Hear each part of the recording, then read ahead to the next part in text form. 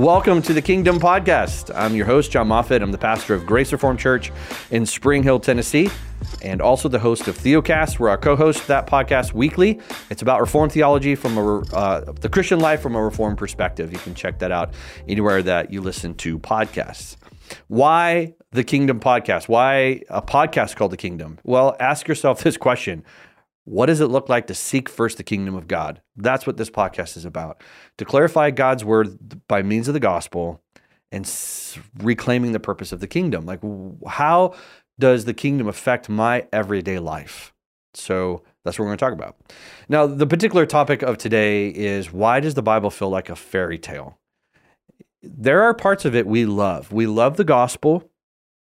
We love the parts about God being our Savior and justifying us, and we can pray to Him. But everything else about the Bible feels like it's, well, just to use illustrations, it feels like it belongs in Narnia or Lord of the Rings, right? We hear about the flood, but it doesn't impact my daily life. We hear about giants. We hear about waters being divided, but I don't know why that is important to me. And in the past, we've moralized it. Be like Daniel, be like David, be like whatever. And that even doesn't even help us, because we realize doing those things doesn't make us any better. We've tried it. It doesn't work. And it doesn't lead to rest. It leads to anxiety.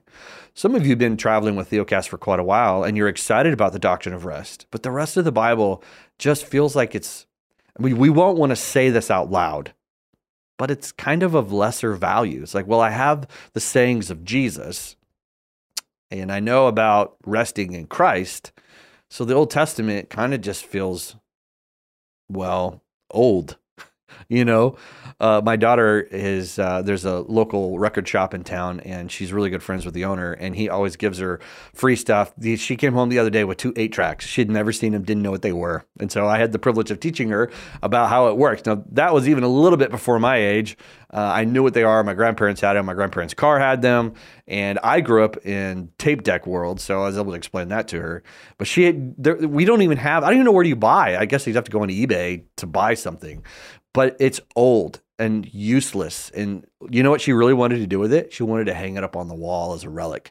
That's what we do to the Old Testament. We pick out Bible verses that are meaningful, and they fit well on Instagram, and you can put it on a canvas on your wall. But that's about as far as we go with it. Especially, I've been doing this lately, quoting fascinating parts of the Bible where the physical realm and the spiritual realm meet. It terrifies us. We don't like this. But if you face passages like Ephesians 6, when Paul says, we wrestle not against flesh and blood, you read that list that he describes next. He's not just giving you different words for Satan. He's describing an entire ecosystem of warfare that you're facing. And he's so concerned about it, he says, you won't make it unless you have armor. And then goes through and describes every part of armor and how it protects you. You have to kind of just step back and say, what am I missing? Or when Peter says that Satan is a roaring lion seeking whom he may devour, we were just kind of like, yeah, that's how it was in Jesus' day, but not today. I mean, all that stuff's gone now. We don't. And John, you're starting to sound charismatic. You're starting to sound like you're going to believe in speaking in tongues and healings and all that kind of. No, I'm not. Those are prophecies that have been fulfilled. I've done lectures on those. There's a YouTube video. You can go listen to it.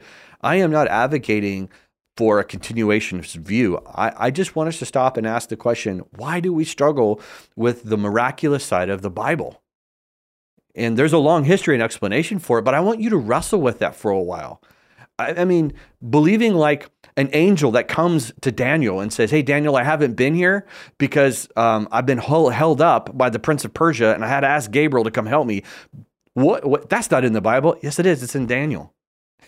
There are all kinds of things that are in the Bible that are hard for us to wrestle with. Like why are they in there? Like, why are the Nephilim in there? And why is there's this story about angels and demons, and we don't know what to do with it. There's an entire arc of the Bible. There's an entire story of the Bible where you have the different realms are collapsing upon each other.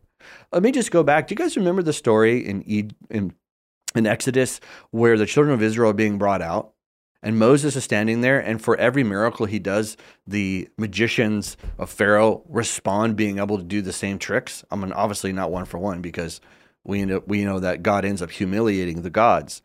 But that's the part of the Bible that if you're sitting down having lunch with an unbeliever, you kind of squirm. Like, so you really believe that Moses threw his rod on the ground and it turned into a snake? I mean, that was just a different time.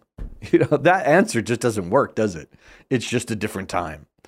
And that's hard for us, for our brain. But if you fast forward to the New Testament, there are crazy things going on in the New Testament as well. All kinds of crazy things going on. And you can't just keep relegating it to times of old. And the reason why I'm mentioning all of this is that God says everything in his word is profitable. Everything in there. There's nothing that's not profitable for us.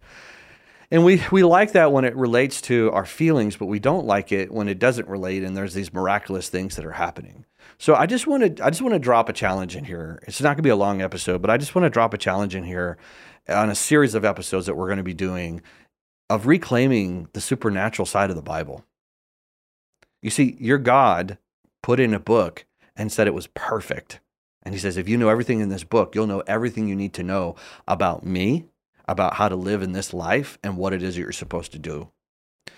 I'll just give you an example why this matters. Because people ask me all the time, yeah, but why those stories matter? Why does the flood matter? This whole interaction between Satan and the demons, like Job, why does that story, why does that stuff matter? Answer this question. Do you feel like there's a legitimate disturbance within you, like Paul says you should have? When a doctor comes over to you and says, unless you take this medication, in 6 months you will die. But if you take this medication, you can heal it yourself. Immediately you're asking, how much, where do I get it, when can I start taking it? Because you feel the threat. When Paul says, you don't get it, you're not wrestling what you can see. It's worse than that. You're wrestling what you can't see. And it's not just one person, because if you go through the list of what he describes in Ephesians chapter 6, he's describing layers of which we are going to be wrestling against and fighting against. And he says, if you do not put on all of Christ, which Justin and I just did an episode, you can go listen to it. It came out a couple weeks ago on the armor of God. So go listen to that episode.